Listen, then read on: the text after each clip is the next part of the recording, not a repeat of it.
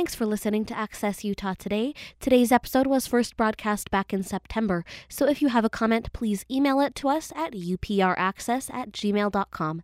That's upraccess@gmail.com. Welcome to Access Utah. I'm Tom Williams. Barrie Gilbert's fascination with grizzly bears almost got him killed in Yellowstone National Park. He recovered, returned to fieldwork, and devoted the next several decades to understanding and protecting these often-maligned giants. He spent thousands of hours among wild grizzlies in Yosemite and Yellowstone National Parks, Alberta, coastal British Columbia, along Brooks River in Alaska's Katmai National Park, and where hundreds of people gathered to watch dozens of grizzlies feast on salmon. His research has centered on how bears respond to people and each other, with a focus on how to keep humans and bears safe. Drawn from his decades of experience, his new book is titled One of Us, A Biologist Walk Among Bears. And the book explodes myths that depict grizzlies as bloodthirsty beasts that kill for pleasure, reveals the intelligent, adaptable side of these astonishingly social animals. He also explains their pivotal role in maintaining and protecting their fragile ecosystems. Barrie Gilbert is a wildlife biologist? Yes. Yep. I have a PhD in zoology from Duke University with a specialty in animal behavior. Taught for many years here at Utah State University. Yes, I did. I came first in 1976 and retired from teaching in 2001, although I still had graduate students in the field working on bears, so I kept my office and kept doing research. So, Dr. Gilbert, this is fascinating. You've spent a career with these amazing animals. What got you into studying bears? Well, sort of the back door. After I got my PhD, and I did a postdoc in Yellowstone studying pronghorn, the lovely antelope there, and then I got a research job in the province of Alberta. Being Canadian, I thought I might move back there. And first thing I knew, I was responsible for coming up with ways to stop black bear damage in bee yards. They were, in Alberta, the beekeepers were losing upwards of $1 million a year, with 500 bears coming in and breaking up their apiaries. And that led me to do some experiments with electric fences and aversive conditioning, try to not kill bears, but keep them away from bee yards. So not that I was adamant about studying bears, but when I came back and got a faculty position, I thought maybe I'll have a look at bear behavior in Yellowstone Park. Being a natural park, and I thought pretty natural grizzly bears, and they had growing numbers of people on trails and a lot of conflicts between bears and people. Not a lot of injuries, but the people might have been diverting bears away from important habitat. You got the bear jams on the roads and those sort of things. So the Park Service gave me a contract, and I had a master's student to work with me. And it was my first year on campus. It was my first week up in Yellowstone. And the first day we saw bears, I ended up being almost mauled to death on a mountaintop, which is not a great way to start a career. No. And the amazing thing, I think, to people is that you went on, for decades to study these animals. I know you don't like to dwell on that mauling, because I think the reason you don't is that it can kind of lend itself to that stereotype of vicious bears. Yes, it plays into the public's view that these are horrible animals that want to eat your baby if you go into the woods. Right. I'd like to talk a little bit about it, though, because this is an incredible encounter. So you had been observing this mother bear with her cubs, right? Yes, from one side of the valley. We're at the top of the Gallatin drainage, 10 miles from the nearest road in northwestern Yellowstone. And Bruce Hastings, my student, and I watched the bears from 6 o'clock in the morning for about an hour. And it was so far away we couldn't see or hear what was going on between this mother and her cubs and a male bear that kept approaching her, and she was countering his approach, because male bears will kill and eat cubs. So my thought was to go around the other side of this small valley, climb up the ridge behind it and bushwhack, and come out high up at 9,200 feet and be a little closer, like half a mile instead of a mile and a half from bears. Well, unknown to me, the female with the cubs had walked up through the forest, almost going to where I was going to turn up, and my student stopped for a nature call, and he was maybe 50 yards behind me at least. And I said, I'll just go up on the ridge top and sit down. But when I went over the ridge, I didn't want the skyline, my silhouette on the skyline, to get a bunch of elk barking, which would ruin the observation. So I moved swiftly, crouched down so the elk couldn't see me, and I heard a roar in front of me, and a grizzly was clawing its way toward me. And unfortunately, I had ended up charging this bear, which if you want to get a counter charge, try that sometime. And I ended up being scalped and half my face torn off, basically in about 10 seconds. I believe you're right. You thought, well, I'm probably going to die right here. Yes. Yeah, I was pretty sure that I was going to bleed to death there. I was lying in a pool of blood. I remember flies landing on me, if you can imagine. And I heard my cheekbones crunched and torn out. And I figured I'd bought the farm at that stage. But I was totally conscious, and we had a radio, and my lips were over by my ear, and I gargled and through my throat to my student to call headquarters and get us a rescue.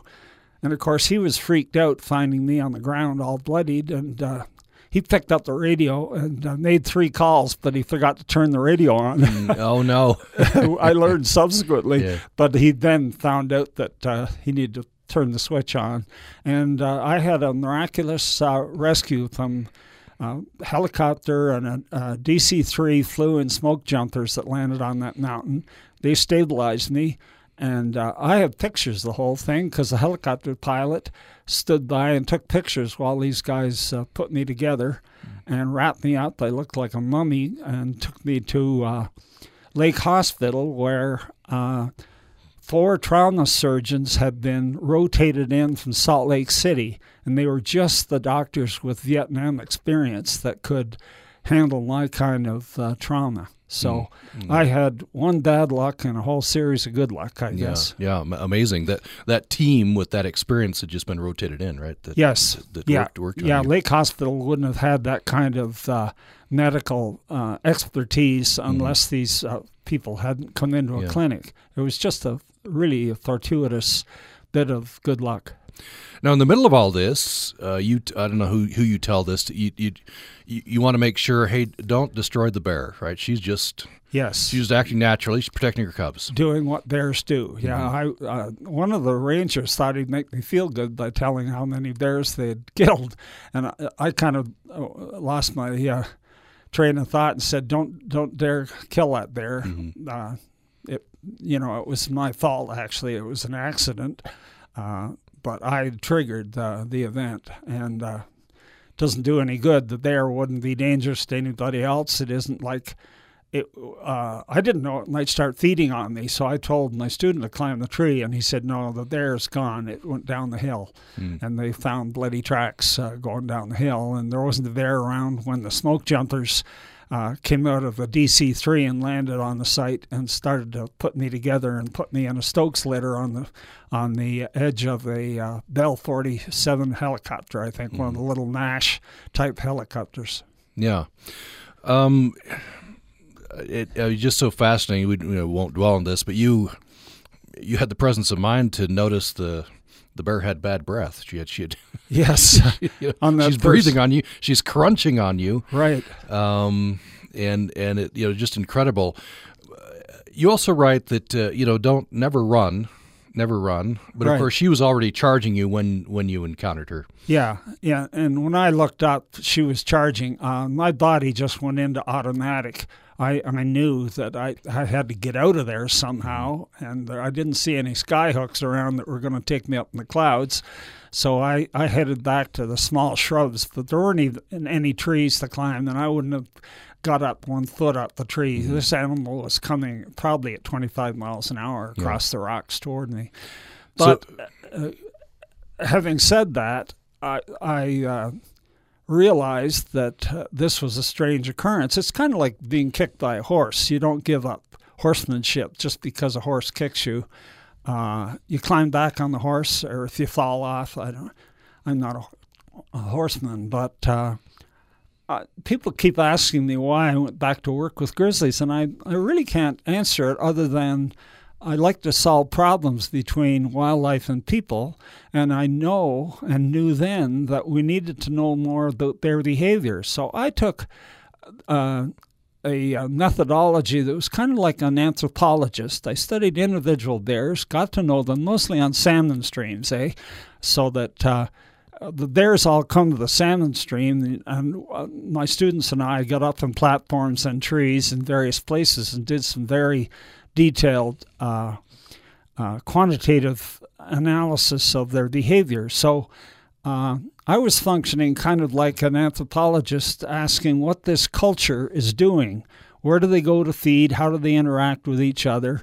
And it involved no radio collars or any of that kind of contraptions. I didn't knock the bears down and put collars on them, which of course would have ruined the relationship between bears and people in some way. So that's why I say we need to have a look at and think of bears the way we do gorillas or chimpanzees or wolves and elephants. They all have their learned behavior, which they pass on. If it's successful, a mother bear can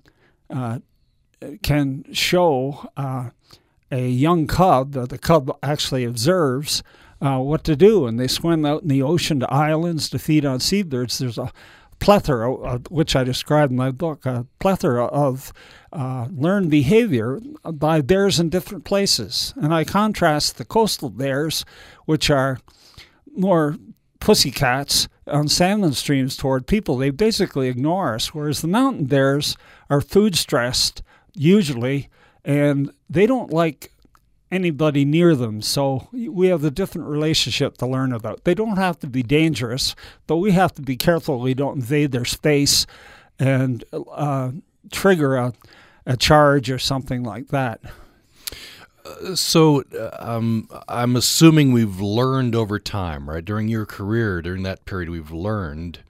What do you think we've learned? I think we've learned, don't habituate the bears, because famously Yellowstone, you had a bunch of bears that were, coming and... Yeah, if they get accustomed to people, then they often get food conditioned, they're rewarded, and that leads to a life of crime, if you like. And the bears are going to pay for it eventually because they start to do destructive things, whereas salmon bears do not do that. They are not interested... You get habituation to people. They get accustomed or adapted to people. That's what habituation means. But they never get food conditioned because they're not interested in our ham sandwiches or peanut butter and jelly. They're interested in salmon. And therefore, that is a very easy situation to manage. As long as you don't put too many people in there doing stupid things, they will counter your... stupidity with a charge, no question about that.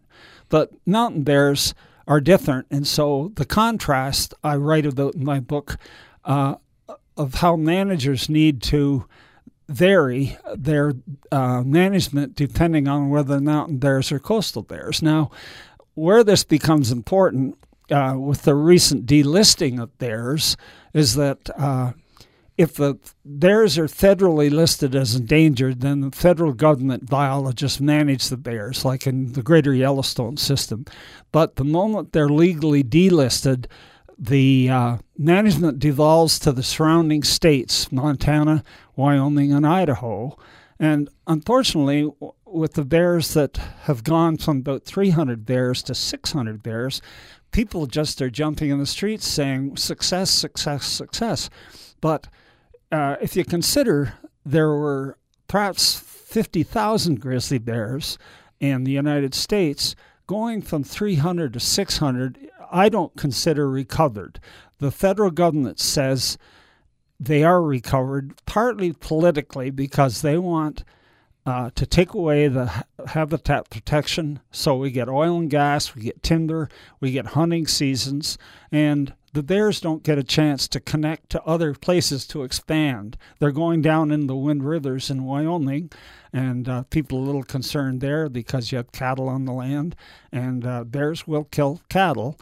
But just to back up on the survival in the 300 to 600, if you do the math on 50,000 bears, that's like going from 1% of bears to 1.2% of the original numbers. So the increase may look big. You could say, well, it's a 100% increase, 300 to 600. What's the matter with you? But if you look at, that's what we call in ecology a shifting baseline. If you take a low number, it's very easy to show increase. In Utah now with the greater sage grouse, you hear the same kind of arguments. Well, gosh, we've gone from, maybe 1,000 and now we think they're 1,500. Well, there were probably 100,000 sage grouse before Utahns brought in sheep and cattle, and the habitat has been decimated in many, many places. We don't even know how rich the habitat was for sage grouse. But we do know there were so many of them that settlers were eating them, the railroads were killing them and serving them on trains. And they were it's such a beautiful bird. And I think it's sad we don't have a Greater Sage Grouse National Park where we set aside a big piece of habitat like we do for wolves or grizzly bears. Of course, that, get into the politics of it, of course. There's a whole, and perception. That's where I want to come back after a break, is perception of bears, which is very important, of course, in terms of getting getting protections and so forth. So we'll do a break, and then we'll come back and talk about that. Much more, of course. The book is One of Us, A Biologist Walk Among Bears. The biologist in question is Barrie Gilbert, and he is in studio with us today. We'll have more following this break. Programming on Utah Public Radio is made possible in part by our members. And Cash Arts presents Black Violin, Monday, January 17th at 7:30 p.m. at the Ellen Eccles Theater. Ticket and seating information at casharts.org. Hey, it's Luke Burbank. This week on Livewire, Mo Rocca, who's written a book of obituaries called Mo-bituaries, on how he wants his obit to read. I'd like the headline to just be, No Mo. That's this week on Livewire from PRX. Tune in Saturday evening at 5 o'clock to Utah Public Radio.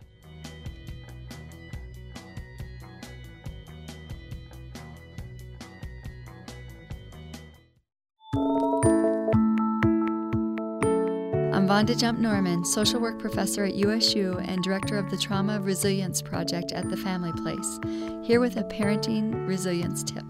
Many parents struggle with whining. One way to prevent it is by giving your child plenty of positive attention and connection time every day. Snuggle, talk, play with him, let him know you love him.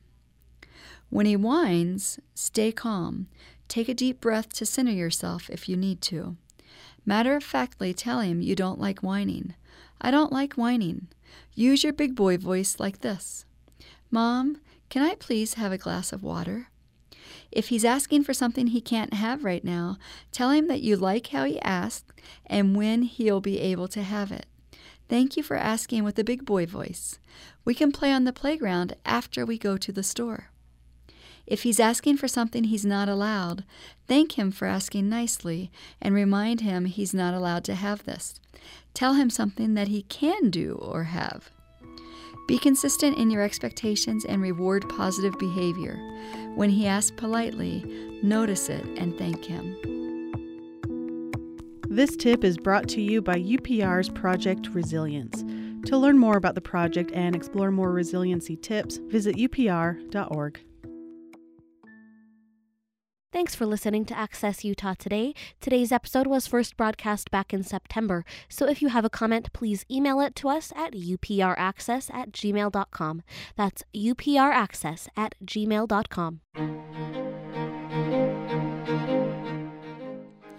Thanks for listening to Access Utah. I'm Tom Williams. We're talking with Barrie Gilbert. He is a biologist, taught for many years at Utah State University. Barrie Gilbert's new book, we're talking about this, One of Us, A Biologist's Walk Among Bears. So I want to talk about perceptions, and this is very important, of course. But you talk about how after your mauling, you discovered, I guess, as many people do who are the subject of news coverage, hard, impossible to control that coverage. You were a bit distressed about how that whole thing was covered, right? Yes, too many of the media wanted to emphasize the accident and the injury, which played into the stereotype of bears as being horrible animals. And I tried to divert them. Sometimes, of course, you don't have much control. But I got so that I could turn the discussion about my accident into advocacy for the bear. That was kind of the nice contrast that television producers were willing to go along with. And as you well know, attitudes and values of people are really important. So we're talking about a change in the attitudes of people toward grizzly bears. And when I guide on the coast of British Columbia and in Alaska, I'm astounded at the number of companies that not only do things like whale watching, but they advertise bear viewing, and they can take people into estuaries or on trails, all very safely, and they don't press the bears too hard, but they get many international eco-tour type people, nature tourism, which has been huge in Alaska, for example.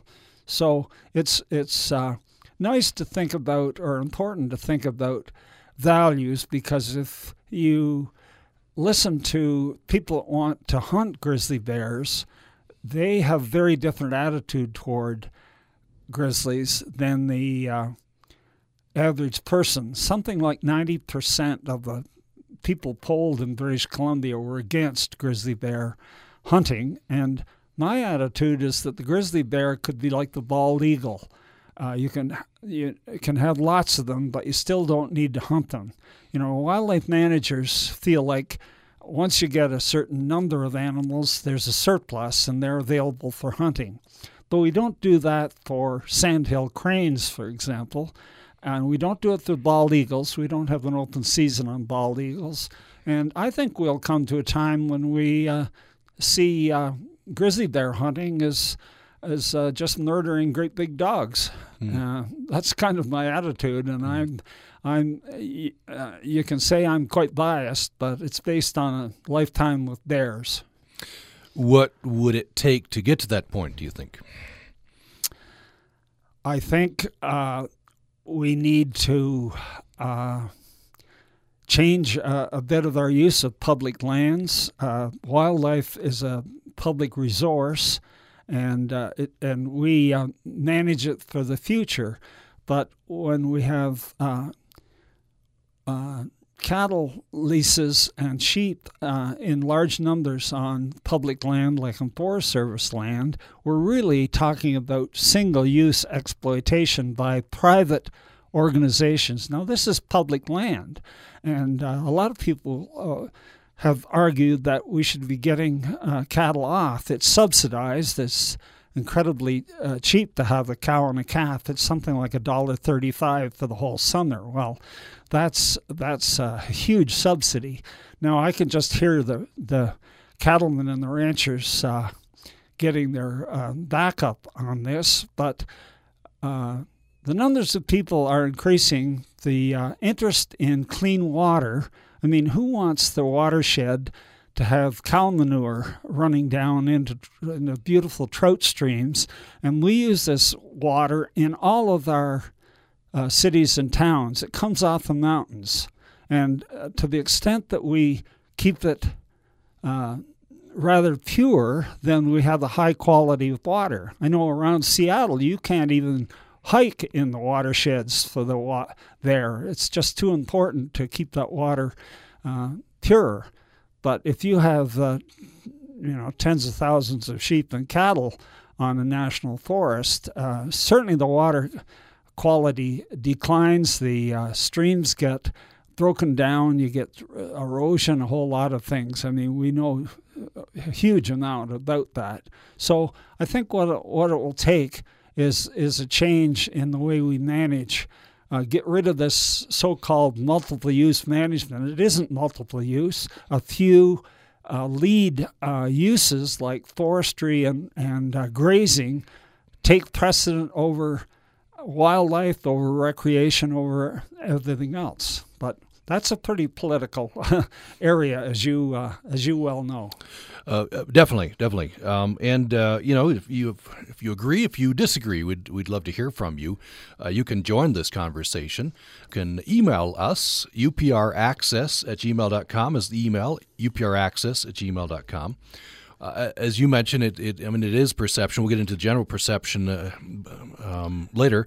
But if you're a rancher and a bear has killed your sheep, right? You're going to have you're going to have an opposing view to the one you just expressed. And in some cases, they get paid for some of those losses. The other approach that's effective in Europe and some places in the United States is to have large dogs, mountain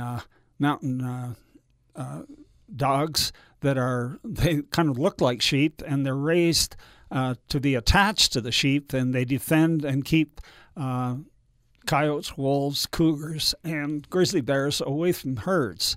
But it requires a change in a tradition, and ranchers aren't particularly keen to change the way they operate. They think because I suspect they've done it a certain way, they want to continue doing that. I want to talk a little bit about bear behavior. This maybe gets in because you talk about a dog versus bear. That seems like a mismatch. Yeah.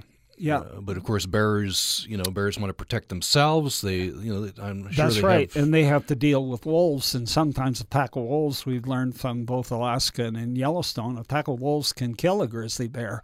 So grizzly bears would like to knock down and feed on sheep, but if they have to tackle a canid, they're often going to go and do something else. Bears are apparently very social animals. Well, bears can be. They're often viewed as being solitary, which they spend most of their life. But if you look at a mother and a cub together, maybe 2, even 3 years together, that's a lot of time for the cub to learn many things about food, where it is, how to react to various threats, and all that sort of thing. And I've seen subadult male bears that have come to a stream, and all of a sudden, even adult bears recognize each other. They first are glowering at each other, and then they smell each other, and they realize this is one of their buddies from way back, and you'll see the biggest wrestling match you've ever watched. They're just having a tremendous fun, and you can't do other than believe that they're social and they like the company of another bear. And young bears that are dropped by their mother because they've quit nursing will often join another bear as kind of a safety companion. Two sets of eyes are better than one, and young adolescent bears can be pretty cheeky. They'll march into the water. I've had to deal with them and just have to tell them that that's not appropriate behavior. So, I imagine all the while the adrenaline's pumping. This is a big animal. Yes. Yeah, fast over short distances. And the trick is to see what the motivation of the bear is. If you turn and move away too fast, you've defined yourself as a subordinate bear, and you see bears going back and forth on who chases whom. But for a human, that's a very serious thing to do, because you're either defining yourself as a subordinate or maybe you're on the menu that day. Whereas if you turn and face the bear and if you carry bear spray or even if you have a big stick. And the bear gets the message. It's making decisions second by second about what you are. And if it sees you're going to be aggressive, they'll often turn away very, very quickly. It's amazing how responsive they are to human behavior. So the first thing a person has to do, of course, in grizzly bear country is be alert at distances and not crowd a bear, get it within its personal space. But if you get too close, then you have to treat the bear like a big angry dog, and it's what you do that'll affect the outcome. Hopefully you have spray, and if the bear either bluff charges or charges at you, you stand and dust them with this horrible chemical, which will temporarily blind them and make them cough. It affects the mucous membranes of the mouth, the nose, and the eyes, and the science on the studies of that shows that it's an effective deterrent. But now, bear spray hadn't been invented when you were small. No, that's right. So People didn't have anything there to. No, and if I'd had a pistol, I'd have had to have combat training to stand and shoot a pistol at a charging bear. That sounds very good. It's John Wayne stuff out of the movies where the good guy shoots the bad guy. But I can tell you, your hands would be shaking so badly that the bullet could be going anywhere. Yeah, I can imagine. Yeah. We don't have the kind of training, to deal with that sort of thing. So if you do if you do encounter, of course, be very vigilant. Try not to crowd at space. But if you do, what do you do with the bluff charge? This is a behavior that I guess the bear is trying to intimidate the other animal, including us, if we're on that trail or off the trail, whatever. Yeah.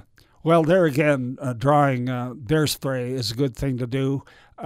If you have fear of bears, and a lot of people do, and I appreciate that, you can't talk them out of their fear. Go hiking with 3 or 4 people. There's never been an instance where bears have charged and injured anybody where there are 3 or 4 people in a group. I don't know whether the 3 or 4 people look like 3 or 4 wolves, but bears don't want to have anything to do with that number of people, so you can be very safe. If you're alone, you just have to decide that standing and defending yourself will work. And 99 times out of 100, it will. It's quite a relief. I remember one bear that charged in Kodiak Island up a ridge toward us, and I had a shotgun, and I used spray on the trail if it was going to come over the edge of the lip of the river, which it never did, but I sprayed and jacked a shell into the shotgun. And I said, I'm not going to go Christian with this bear. If it appears, I'm going to kill it. But after that was over, I couldn't get my heart rate down for an hour. I was fairly terrified. Yeah, that's just. But just the amazing. behavior of bears initially is interesting. I asked the question once about. What were bears like when Lewis and Clark first came onto the continent? The bears had been living with native people for eons, maybe 10,000, 14,000 years. And so I thought, go and read the actual events that Lewis and Clark reported in their volumes. There's an 11-volume series by a University of Nebraska historian that laid out it all in paperback editions. It's about 2 feet of books. And I went through every one of them to the references for grizzly bears and did an analysis of who approached whom. And lo and behold, I discovered, which no one else has, that no one got injured, and the Lewis and Clark group were shooting bears for the fat. They wanted the grease to cook the meals. And Tom, you can well imagine if you're hauling boats up rivers over the Rocky Mountains, what do you need? You need energy. And that's what fat is. And they killed one male bear and got 5 gallons of fat rendered from that one animal. So you could say the attacks were always by the people. No one got injured by a bear, and many, many bears died because they were being killed to eat. But the perception is not that, right? You say that if you get the edited journals, right, and you look at the index, right, they're all listed under bear attack. You're right. Most of them. Yes, this Dr. Gary Moulton has an entry in the index that says bears, grizzlies, attacks by. And I thought, well, that'll be interesting. I better look at every one of those. There was no attack. But I wouldn't blame Dr. Moulton. He is editing the whole journals. He's not interpreting what is going on in the journals. But unfortunately, that is a slip-up. That follows what's common among many scholars that have written about the Lewis and Clark. They seem to emphasize that the Indians were a big problem for them, and grizzly bears were a problem. Well, grizzly bears were not a problem at all. Grizzly bears even came into their camp and circled their camp and then left. They didn't lose food to the bears, so I would say cold water and not enough moccasins to walk on the rocks was one of their problems. Right. You recount in the book, is it Lewis has an encounter with a bear? Yeah. Tell me about that. Well, that's the one that people always point out as a charge, and I have a quote in the book. But Lewis was out by a river at one time, and he saw close up, I think he said something like 40 paces away, he turned and saw this huge grizzly approaching him. Then he realized that his 1802 Pennsylvania rifle hadn't been charged with gunpowder and ball. So he was defenseless and then turned and headed to the river. And at one stage he got overexcited. He said it full-on charged, but it never got to him. Over the next 10 or 15 seconds, he got into the water up to his waist, and he describes how he turned and faced the bear with his espontoon, which is a spear. And the bear said, "Uh-oh, I didn't want to get injured," turned and ran. I think he said 2 miles it left. So there's no way that could be interpreted as a charge, because it had every opportunity to run in and smack them and eat them if it wanted to. I believe that it was a curious bear that came very close, and you can well understand bears are curious about new things going on, maybe the smells, maybe they get some food, whatever. But it was an interesting anecdote. One of the factors you used to evaluate this, Meriwether Lewis, says the bear charged at full speed. I'm sure it seemed that way. Yes. But you're saying that an adult bear at short speeds would rival a racehorse. So this bear obviously would have overtaken him easily. Exactly. And if you look at the distances and time, that bear couldn't have been going very fast, because he had time to move a certain distance, and then he said the bear was X feet from them. I don't know whether it was 20 or what it was. So the bear was not charging at all, despite the fact he said it came out at full speed. But what is full speed? Yeah. So a bear, at least at short speeds, is very, very fast. With climbing ability? Very good. Well? They can at least the grizzly bears? Yep. And there's a myth that they don't do well running downhill. That's complete nonsense. They're a four-legged animal, and their vision tells them where to put each foot, and they're very sure-footed, and you haven't got a chance of outrunning a grizzly bear. It'd have to be 300 or 400 yards away for you even to be able to climb 16 feet up in a tree. And if a bear comes at a tree at a speed, it can actually go up the trunk of the tree. It'll use the limbs as ladder steps or whatever else. People have been pulled out. I remember one instance, this is a bit of an anecdote, but a man climbed a tree and was safe up above, and he was so angry he started cursing at the bear. And the bear turned around. It was walking away. It turned around, came back, climbed the tree, and savaged him. You don't yell loudly at a bear. I've seen this in Brooks River, where sort of macho men tell bears to get the heck out of the way, and the bear will turn around, march right toward you, and say, "You don't treat us that way. This is our space." And the people usually move away pretty quickly. The bears aren't intent on charging. I've gone into the woods. I described this too. About a 600-pound male bear was asleep in the woods, and I was taking a shortcut off the trail, and I was about 10 feet from this bear, and it sprung off the ground, and I thought, wow, I almost stepped on that great big boy. And he looks back at me like, I thought we had an agreement here. You stay on your trails, and we'll have the woods. But it didn't growl. It didn't charge. Its ears weren't forward. I was just another stupid person, and the bears are used to a lot of people doing stupid things. So I learned a lesson that day too. So again, before we go to break on what to do, don't run. Climbing a tree may not get you out of the situation. So stand your ground and use whatever you can, even if it's a stick. Hopefully, they have bear spray. Right. Okay. The main thing is first to be alert on trails ahead, and then second, take time to figure out what the motivation of the bear is. It'll probably be as surprised as you are and want to get away. And if you're at a considerable distance, standing, telling the bear what you ate for breakfast or something like that, and the bear will hear the mumbling. You don't stare at it. Maybe you swing your head around. Sometimes I even scratch my head like a dog does, as though, well, I'm pretty relaxed about this whole situation. Let's not escalate what's going on, and the bear will watch and see what you're doing, and then go on.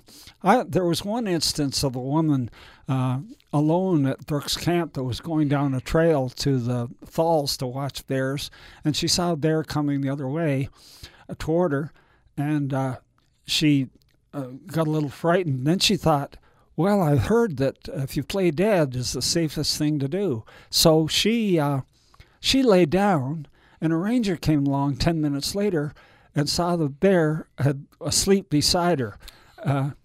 She'd laid down. The bear said, well, if you think that's safe enough here, I'm full of fish. I'm going to sit down and have a snooze, too. It was terrific. Probably don't try that at home, though, right? That could have gone badly. But, these are different bears on salmon streams. And there are a lot of, individuals, just like as humans, they're individuals, and they're generalizations that are probably true for most situations, but not all. Absolutely. Sometimes if you're at midday and there are lots of people around, you're dealing with bears that are comfortable with people. If you come late in the season after the camp is closed, say at Brooks Further, we changed our modus operandi completely. We said there'll be bears coming in that don't like people, and they'll be aggressive. So we always went in twos, and we didn't carry weapons, but we carried bear spray. And I told my students, you come back at exactly the minute that you told me you were going to come back. And if you don't come back, I'm going to assume that you can't get to your radio, a bear's trouble, and we're going to launch a full-scale rescue for you. That way, even with no communication, you have a rescue going. We never needed it, but we were very, very careful. Mm-hmm. Let's do another break. Okay, let's see. My producer telling me we have a caller on the line before we go to break. So, Professor, I'll alert you to put on these headphones. Hopefully we've got those turned up. So Casey in Smithfield is on the line. Casey, glad you called. Go ahead with your question or comment. Yeah, I just wanted to let Dr. Gilbert know that when he first moved in, his daughter Sarah was in one of my classes at Hillcrest, and he'd come and eat lunch with us a couple of times. I remember 2 times at least, and he'd tell us this story, and it wasn't, for me as a kid, it wasn't about the gory details, although we were fascinated. I learned the lesson that it wasn't the bear's, it wasn't the bear. The bear was protecting her cub, and I just wanted to let him know that it worked for me. Well, that's great. It's good to hear from you. Thanks so much. You bet. Appreciate that. So you were fascinated by the story, and apparently you got the lesson that Professor Gilbert wanted you to get. Yeah, I mean, when I remember him telling us some pretty intense details, and I remember it never affected my lunch, so that didn't bother me at all. But I remember being curious, because bears were always neat to me. and the power behind them is just intense. But it helped me to know as a kid, and even now, whenever I go to Yellowstone or out in the woods, I make noise. I do the things you're supposed to do because you don't want to sneak up and surprise a bear. Yeah, and in many ways, it's quite like a child going into somebody's backyard with a big dog who may have puppies. And, children can get savaged by a defensive dog. So we shouldn't hold it against grizzly bears. They're just doing what mother carnivores do. They protect their young.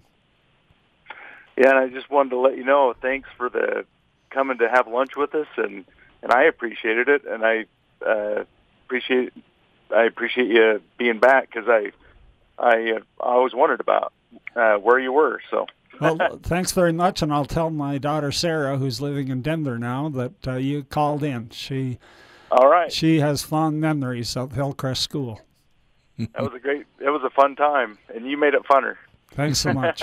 Thanks, Casey. You bet. Appreciate you calling. Bye-bye. upraccess@gmail.com is our email, upraccess@gmail.com. The book is One of Us. The subtitle is A Biologist's Walk Among Bears. The biologist in question is Barrie Gilbert. Let's, I think we'll forego this next, we'll forego a break. We're just about 5 minutes from the end of the program anyway. So Dr. Gilbert, I noticed that to one of your chapters, let me get to this. We talked a little bit about this, but I want to treat this again. It's very important. It has a provocative title, Wild Bears or Industrial Strength Tourism. Is that an either or what do we need to do to protect the bears and protect us? This is the balance that the Organic Act specifies for national parks, and it reads to this outcome that the natural world is to be preserved and not changed over time, but the parks are for the enjoyment and education of the public.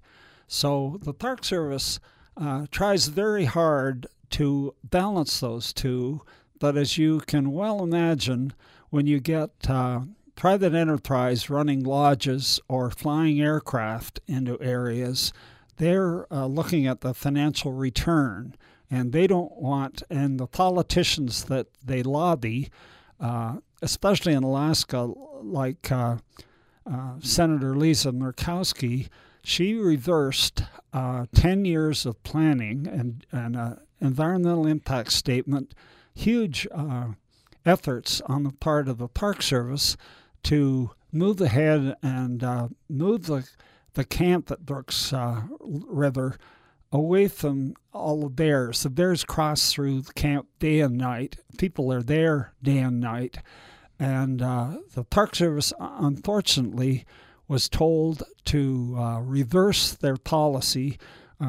The secretary at the time, Sally Jewell, was had her ear twisted by Senator Lisa Murkowski, who was defending private use of the park. And senators in Alaska have said, if you, the Park Service, try to limit people going into the park, we will flatline your budget. You will get no money for anything, an increase. And unfortunately, this is how politics comes in.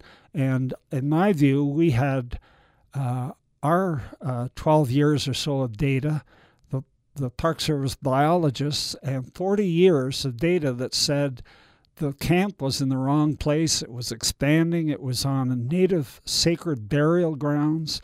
The archaeological resources there are huge, but none of this science mattered. And in some ways, I feel like an abject failure, because all of the good science that my students and I did showing the impacts on the bears was ignored in the interests of these people that are turning a coin on their businesses. Whether it's float planes, there are upwards of 35 or 40 planes landing right on this tiny little resort. So I finished my book by trying to explain to people what's going on there. And now we have two camps on both sides of the river. An $11 million bridge was built in this tiny little Brooks area, and it was just like the fishing bridge fiasco in Yellowstone Park, where they tried to move one camp, and the politicians said, we want two now.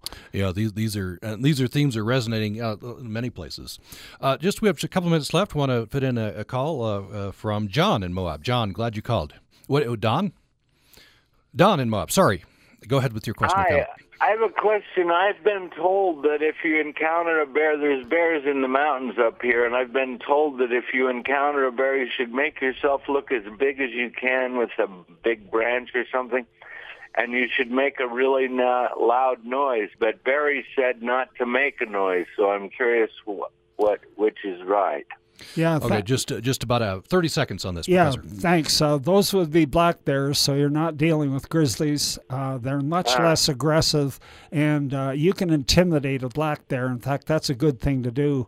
In wilderness areas, black bears will try and hunt people and kill them and eat them, but they can also be fought off with a fly rod or a stick or stones. But it's a good question.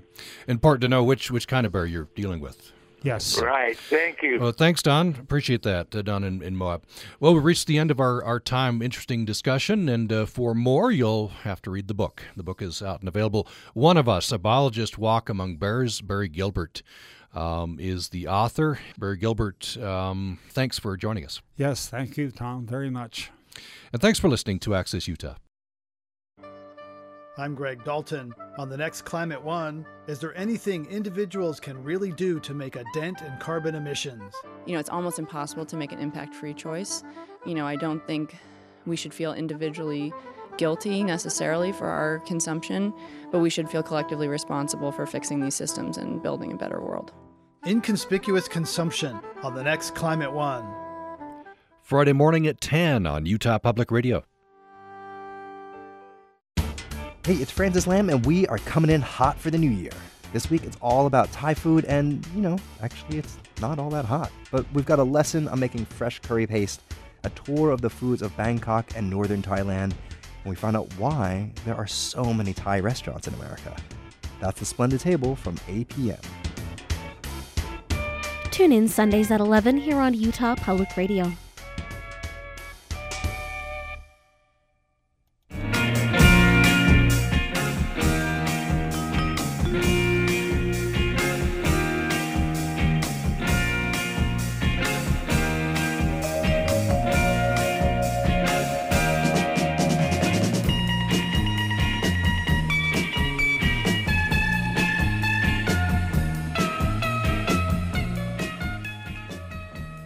A statewide service of Utah State University's College of Humanities and Social Sciences. This is KUSR Logan, KUSU-FM Logan, KUSK Vernal, KUSL Richfield, Moab, KUST Price, KCEU, and streaming online at upr.org.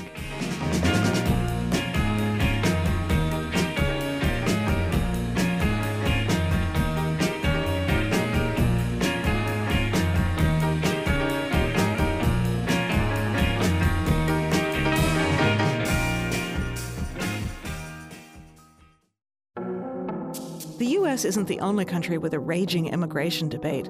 Europe has its own. But maybe the solution isn't stronger borders, maybe it's no borders. We live in a time when we can communicate with anyone in the world, anywhere, regardless of borders. And yet, our identities are chained more than ever to borders. That's next time on To the Best of Our Knowledge from PRX. Tune in Sunday mornings from 9 a.m. to 11 a.m. here on UPR.